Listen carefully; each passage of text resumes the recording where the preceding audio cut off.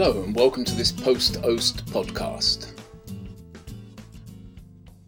Speaking at Davos last year, the naturalist and broadcaster David Attenborough said, "The Holocene has ended, the Garden of Eden is no more."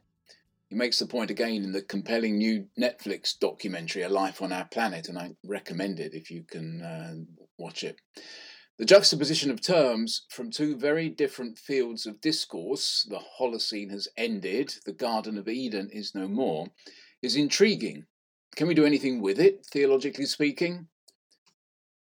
The Holocene is the 12,000-year geological epoch of climatic stability since the last ice age that has allowed humans to develop great expansive civilizations, culminating in the more or less global cultures of modernity. Along with the Pleistocene, it makes up the Quaternary period, but it can also be subdivided into Greenlandian, North Grippian, and Meghalayan stages, each lasting roughly 4,000 years. Ironically, humanity has been so successful at civilization building that the climatic stability on which we have relied for millennia is now at grave risk. We are entering a new, unstable geological epoch characterized by humanity's total domination of the natural environment. It's called the Anthropocene. And Attenborough's documentary is his witness statement. Indeed, he thinks that the epochal transition has taken place in his own lifetime.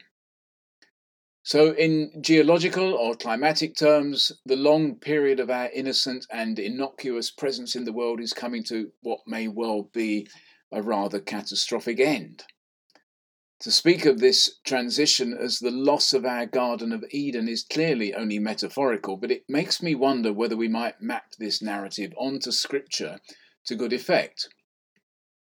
So there are two independently developed creation stories in Genesis 1 to 3.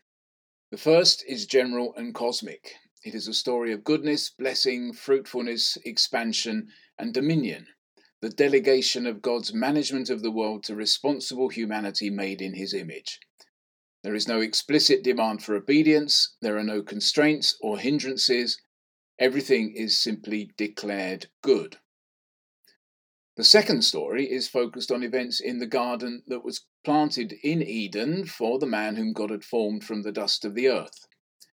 The space given to Adam and the woman made from his side is confined, restricted, perhaps walled off, and the requirement of a specific obedience is crucial for the development of the story. This intense, tragic episode ends with the expulsion of the man and the woman from the garden into a hazardous and painful wider world. It is a foreshadowing of Israel's disobedience and exile. A massive flood happens somewhere or everywhere in the ancient world and is interpreted as God's judgment on a corrupted humanity mired in wickedness and violence. In the story, a single righteous family is spared and becomes the wellspring of a new creation. Noah and his sons are blessed by the Creator God and told to be fruitful and multiply and fill the earth. So the original creation mandate is renewed.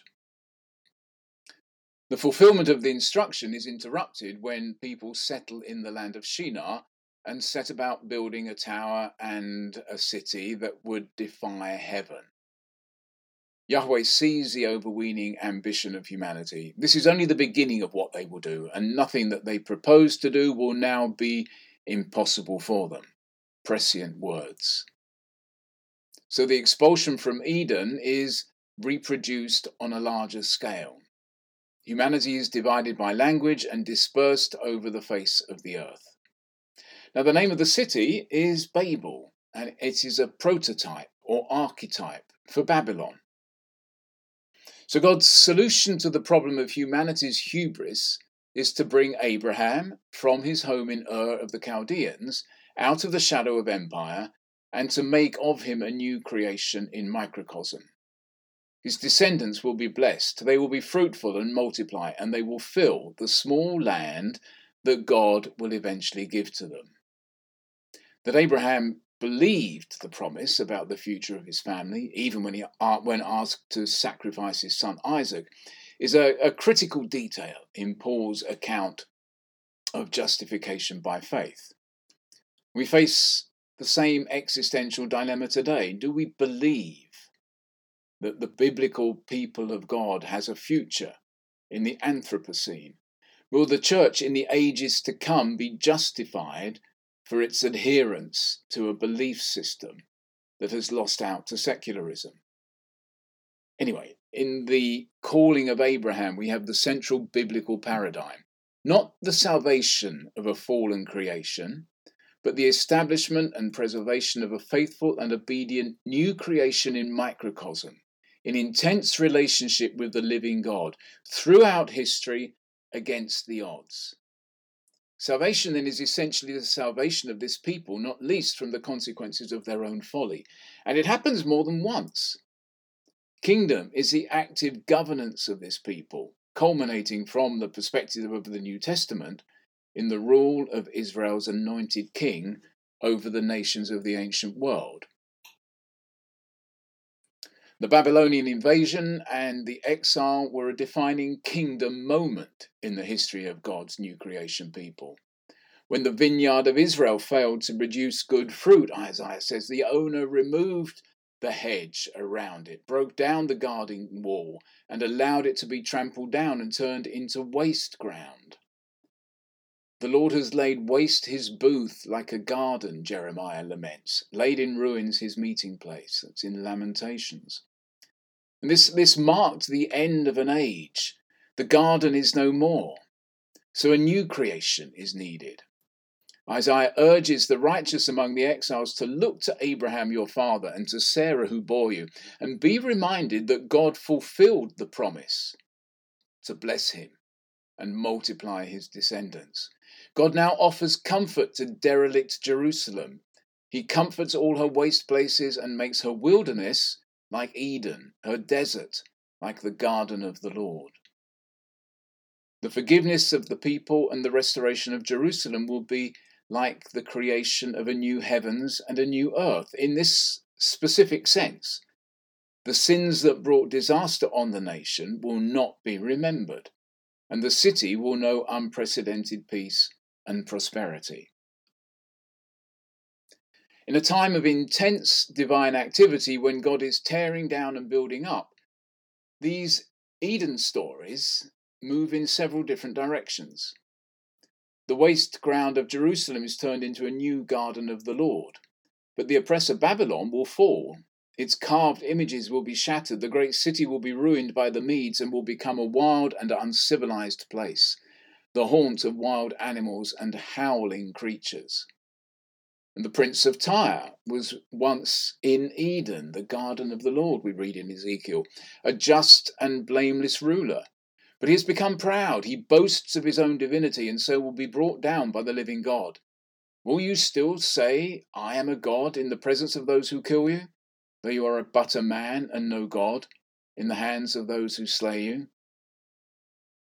An invading army of locusts descends upon the land of Israel, which is like the Garden of Eden, and leaves behind a desolate wilderness.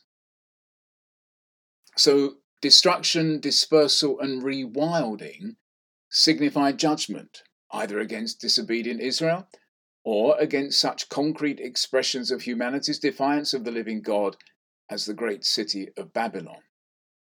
More positively, exile was seen as giving respite to the overworked land, a Sabbath rest for the land. In the Attenborough documentary, the city of Chernobyl is a symbol both for the potential for destruction and for nature's capacity to reclaim the wreckage of our ambitions. The deserted apartment blocks appear to the hovering eye of the camera as pinnacles of limestone rising from dense forest. Foxes, wild horses, elk, and wolves roam the streets.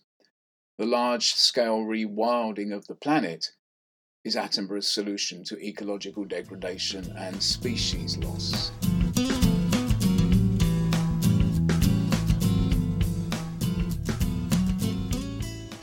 At the heart of the New Testament, of course, is a story about kingdom. Now, after John was arrested, we read at the beginning of Mark's Gospel, Jesus came into Galilee proclaiming the gospel of God and saying, the time is fulfilled and the kingdom of God is at hand. Repent and believe in the gospel. It is a story about the redemption and liberation of the descendants of Abraham from tyranny and oppression, the overthrow of unjust governing structures, the fall of the idolatrous city of Rome as Babylon the Great, the eventual rule of Christ over the nations, and the reconciliation of kingdom in heaven with kingdom on earth. To a limited degree, this transformation of the Greek-Roman world is conceived as a new creation, as in the prophets, though mainly at the individual level.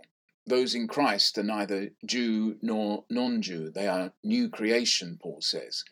They have been created in Christ Jesus as one new person for good works. But Paul also imagines the whole of the created order aching to see the revelation, transformation and vindication of the downtrodden and persecuted sons of God, as a foretaste of its own eventual liberation from the bondage to decay. Perhaps most importantly, the innovative intervention of God in Christ is understood to be an expression in history of the creative wisdom of God, which has become flesh in the person and career of Jesus. Now, this quick overview has given us a lively catalogue of diverse and flexible storylines framed by a long overarching narrative about the presence of God's new creation in microcosm in the midst of hostile nations and cultures, a narrative that needs continually to be retold and updated as new horizons open up before us. Scripture reuses the language of Eden and expulsion to speak of later historical tragedies and the epical transitions that they triggered. Vineyards and gardens are ruined because of the recklessness and hubris of their tenants. The rewilding of former urban centres is both judgment on vainglorious human enterprise and a restoration of ecological balance. But Eden is also a symbol for the renewal of life and community, for the recovery of shalom following disorder and devastation. To set the biblical story and the current mission, if you like, of the church against the backdrop of a geological event, imagined as an end of Eden, greatly expands our prophetic perspective, I think. It moves us on from a story about nations and empires to a story about global humanity. It gives us a realistic way of integrating creation-level themes into our theology and storytelling, but without losing touch with history, without reducing the complexities of God's engagement with his world throughout the ages to the abstract sequence of creation, fall, redemption, and final end. So, then what do we need to say? I think we must say that God as creator will be present in the Anthropocene, as he was in the Garden of the Holocene, no matter how different things may be, no matter what birth pains humanity must endure. I think that this has to be presented as a message not of personal comfort, but of hope on a geological timescale. The Church must speak hopefully and credibly about climate change and life after climate change. I think we must also say that the living God will keep the promises made to the patriarchs, that he will preserve a priestly, new creation people for himself in the midst of the turmoil to be a source of blessing for the world. But if this is an epical end of the age moment, we should expect God to tear things down before he builds things up. We should expect expulsion and exile, destruction and rewilding before a new heaven and a new earth. And all this is good news. That's all for now. Thank you for listening.